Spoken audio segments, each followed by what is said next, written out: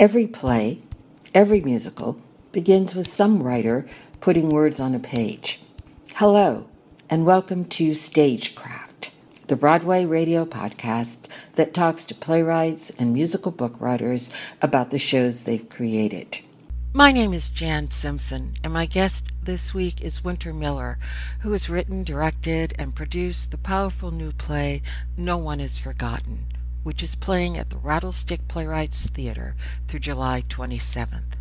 My conversation with Miller runs a little longer than usual because she not only had interesting things to say about the creation of her almost literally ripped from the headlines drama, but about the state of contemporary playwriting and producing as a whole. Hello, Winter Miller. Welcome to Broadway Radio. Hello. Thank you for having me. We usually start these conversations with a brief description of the play. So could you tell listeners who haven't yet seen it what No One Is Forgotten is about? It's about two women named Lolly and Beng, and they are in a room somewhere in the world. They don't know where they are. They don't know how long they've been there, and they don't know if they're ever getting out, and they don't know if any of their relatives or colleagues know where they're being held captive. So it's a story about intimacy and the will to survive. Where did you get the idea for this play? The idea gestated for a long time. The initial bit of it came from when I worked in journalism. I was a news clerk and a researcher at the New York Times, and one of the things that happened was that in 2002, there was the really just brutal murder of Wall Street Journal reporter Daniel Pearl at the hands of Al-Qaeda. And it was, many people remember seeing this video. And it was horrendous. And for me, that particular moment was the mark of the change in the rules of the game for journalism. That previously journalists or aid workers or even tourists thought as Westerners that if they were kidnapped, they would be traded for weapons or money or other prisoners in exchange.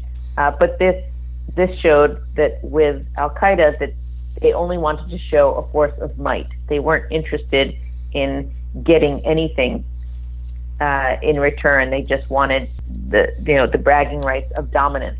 And so that meant that people who were doing these jobs, who were reporting overseas, were in a kind of danger that was much different and steeper of a ledge than before. And so I just was thinking about the people that I knew who worked at the New York Times, who were international reporters, and what was it that made them continue to do it in the face of the fact that many of them had loved ones that they wanted to return to after reporting on wars or wherever. So that was on my mind, of just that fact. But then also there were reporters who were subsequently kidnapped and held and released, and I was just as interested in what is it that people do while they are in captivity. How do they stay alive? How do they amuse themselves? Is anything funny?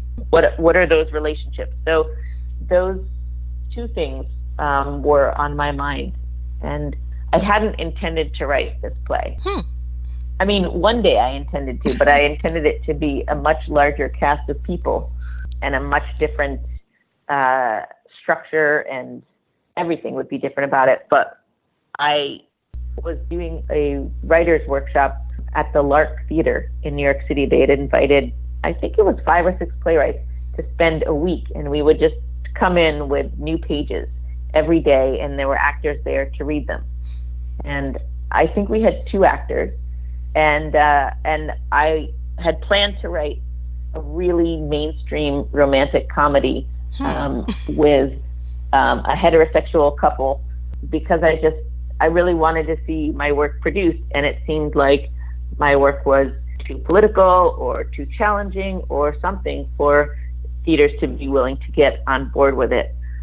So I thought if I just shoot something right down the middle, like I'm seeing get produced, that then I can, see what that's like and just see if, how much can I kind of bend my own will to do something that I think would be seen. And of course, my will is very hard to bend. And as soon as I sat down to write, these two characters popped up. They started playing hangman, which is exactly how the play begins.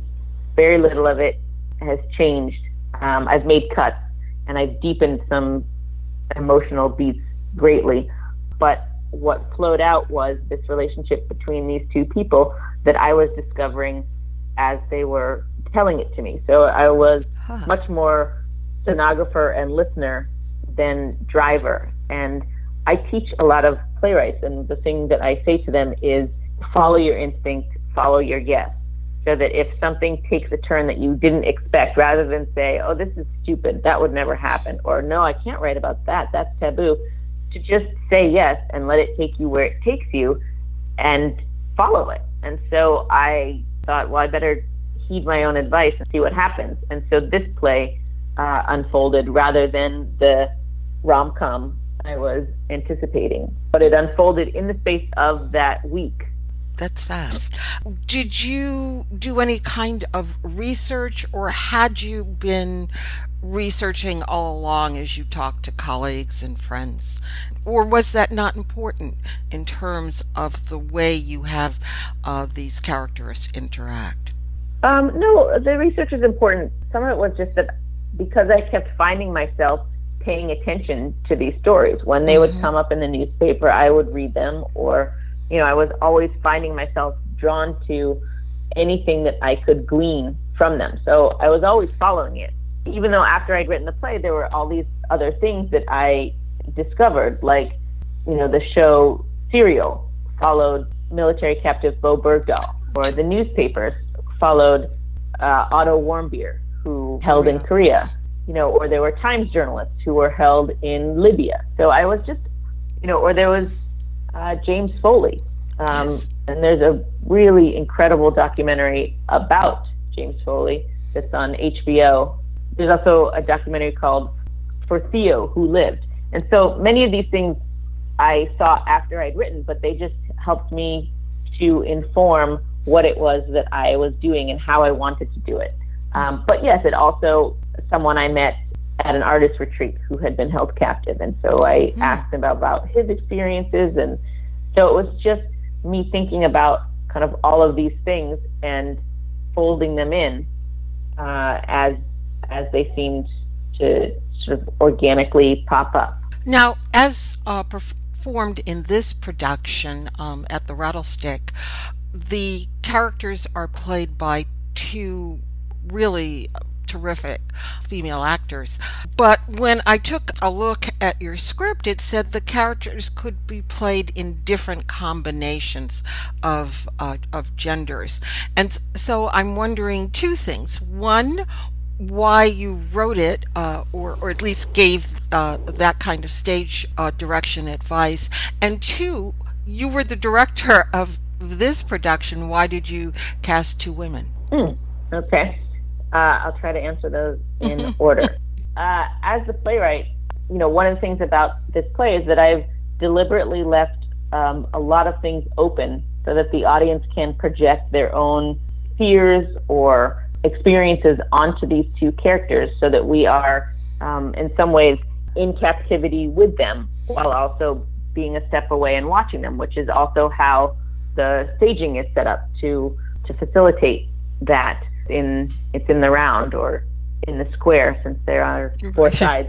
So I wanted people to be able to sort of project things onto these actors. And I was most interested in writing really good roles for women, because I feel like we never, or very rarely, get to see women be physical with each other on stage. We don't get to see them be protagonists. They're often, the friend or the love interest or something. And I just wanted to see, what do two women do? How do they build each other up? How do they rip each other apart? Just as happens in life.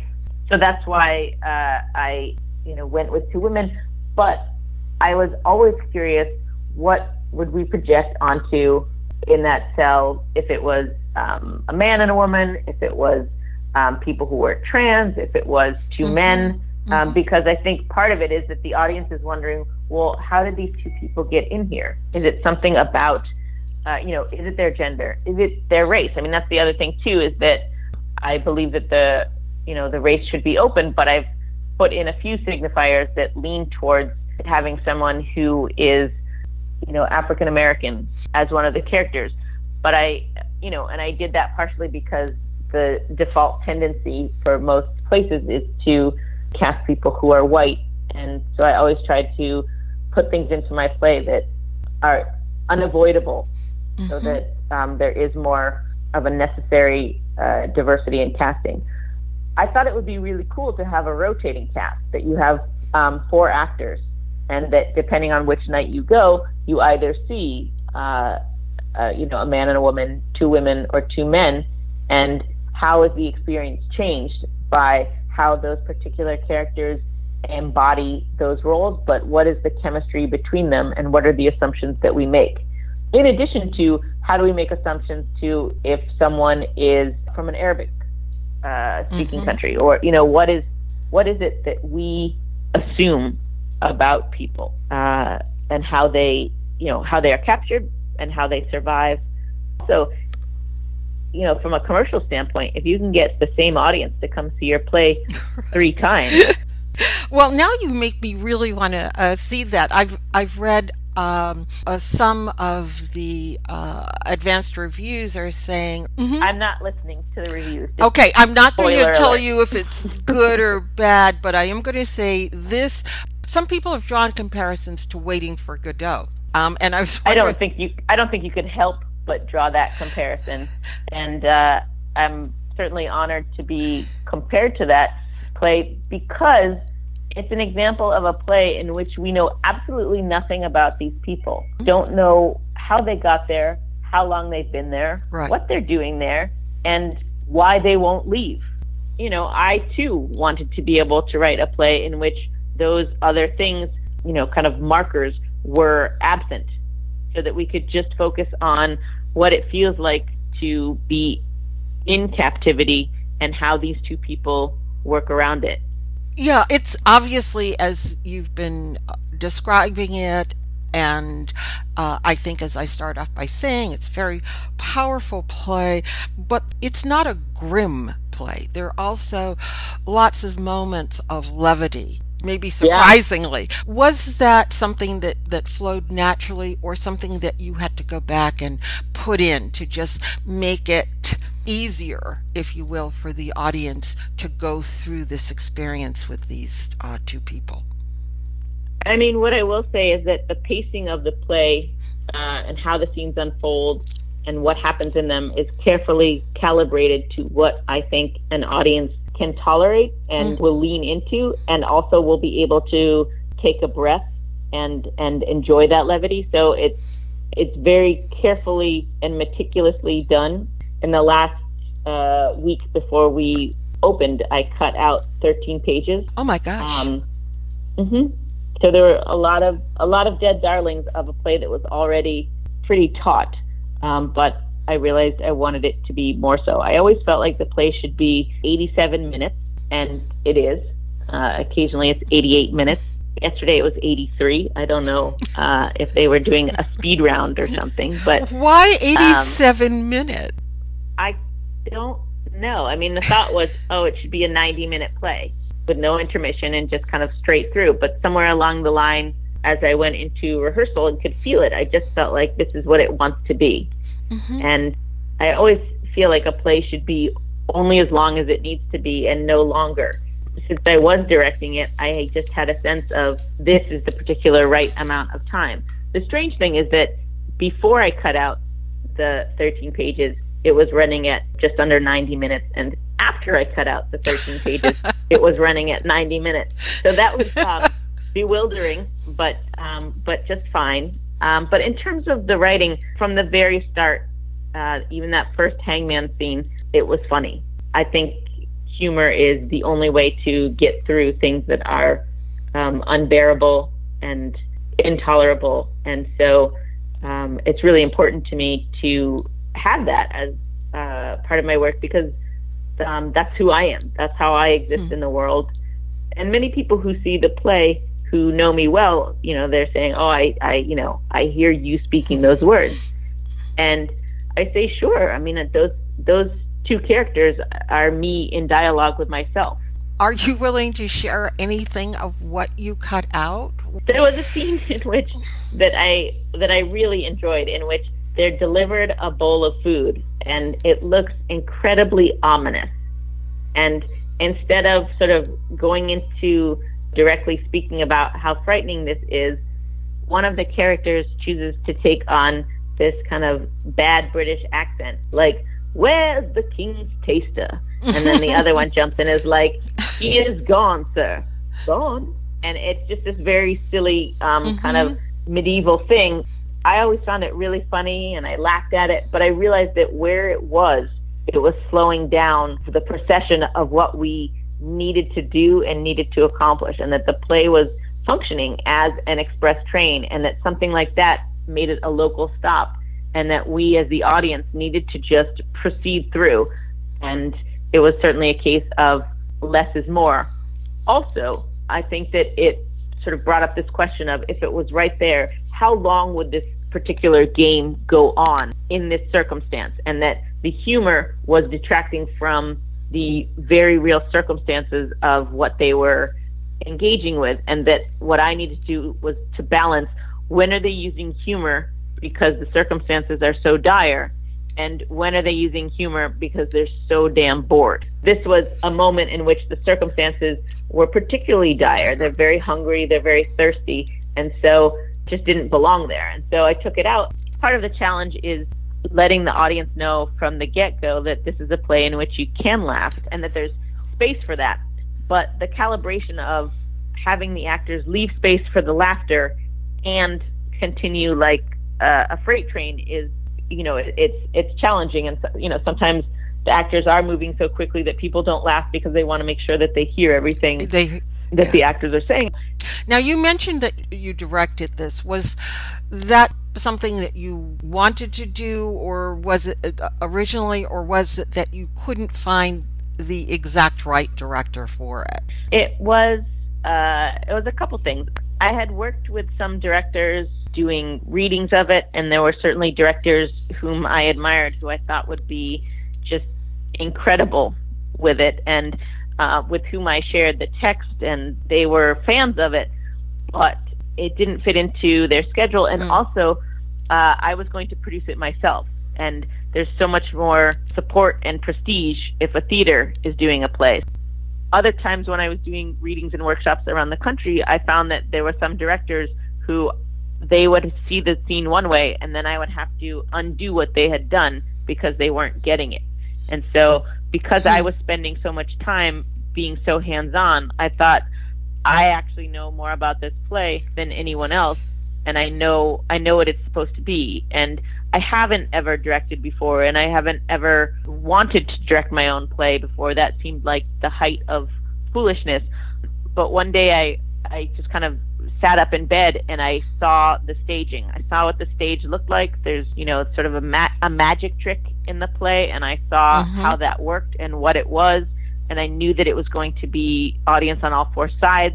And so from that, I just thought, I think that I should direct this play, even though everyone I know is probably going to say you should never direct your own work, certainly not a premiere, and certainly not as someone who's never directed before. And some people did say that, but then other people were like, oh, yeah, great choice.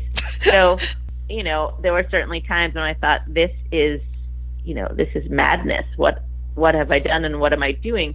But I felt that it would be the most direct route between playwright and director to have it be self-contained. Okay. And the other thing that I just want to say about sort of the earlier question about Godot is that, people cite Godot because it's so well known and Beckett is so well known, but my influences for this play are just as much Maria Irene Fornés and Carol Churchill. I'm always always thinking about Carol Churchill's play Far Away, in which we don't know who these people are, what's going on, why they're in danger, where they're going, what's going to happen to them, and even the metaphors are confusing or not entirely clear. But when I watched that play, all 45 pages of it, I was completely riveted. And same with Fornes. What Fornes does in a lot of her plays is she enters mid-scene and exits mid-scene. And this entire play is entering scene and ending mid-scene. So, I was, more influenced by Fornes and Churchill. It's just that the shape or the circumstance is like Godot, because it's just people sitting there in one place. When I did set out to write my rom-com, I thought single set, 2 people, because it's the cheapest thing to produce. You were going to write this rom-com because it was potentially more commercial. And then in doing this show, you produced it yourself. I'm wondering why you think it is that contemporary theater isn't more accepting of, at least here in this country, of plays that are dealing with big, serious subjects like your plays do, like this one does, like In Darfur did. We see those kinds of plays more in Britain. Well, I think we do get a lot of them. I mean, I think that plays like Ruined, In the Continuum, I could, Our Lady of Tubejo, I could list a lot of them which have been incredibly well received, and like Eclipsed, which went to Broadway. But I think that the combination for women who are writing has to be this sort of magical thing of who is supporting the work and who is believing in the work, and how does it get there. And it is easier always for men to get produced. That's still what it is. That's still the sort of calculus. And it is easier for plays about men to get produced, even though the ticket buyers are women, and even though audiences are hungry for plays by and about women. The Wolves and Men on Boats, like those are female cast plays, large female cast plays that people are really interested in. This particular industry is not interested in producing work by women over 40, with roles for women. That's a harder thing to climb. And so then when you add in something that is political to that, I think people are concerned with, well, what are the politics of that? But if you notice, there's no trouble getting a revival of Boys in the Band or Angels in America, or you can just keep naming play after play that is written by a gay man, often a white gay man, but that is about something that is incredibly political, that is about the body and is about the political climate. And those plays are seen as big plays and important plays, but other plays that are either more intimate or are about or take place in Africa, for example, I think the theater goers are super hungry for them. But I think that the people who are programming are thinking, oh, I can only do this, or it would be a risk to do that. And so there's less of a drive for that. But plays written by gay men are produced so much more often than plays written by lesbians. Something I've always wondered, if you took one of my plays and you put the name of a successful male writer on it, then what would its trajectory be, right? If No One Is Forgotten had been said to have been written by Tony Kushner, wouldn't those theaters have wanted to read it immediately instead of just seeing that it was by Winter Miller and just kind of putting it on the stack to read later or something like that, or never? And the other part of it is, how does age work? Theaters are so excited to kind of break in the new shiny playwright and be able to say, oh, we introduced them first. So once you've had your first kind of breakout, if that's not followed by a series of breakouts, for any number of reasons, then you're no longer shiny and new, and it's a harder mountain to climb. But if you look at the number of women writing who aren't getting their works produced in, I can mostly speak for New York because that's where I live, but there are so many incredibly powerful, wonderful plays written by women and trans people, but they aren't making it through the gate. Well, I'm glad, and I'm sure the people who have had a chance to see No One Is Forgotten are glad that you got this one through for us. So thank you for it, and thank you for talking to us about it. Thank you so much. Thank you for your interest, and we run until July 27th at Rattlestick, and information about tickets is at nooneisforgotten.com. And thank you so much for your support and appreciation. And thank you for joining us. We hope you'll come back next time, and that you'll listen to all the other Broadway Radio podcasts, which you can find on BroadwayRadio.com.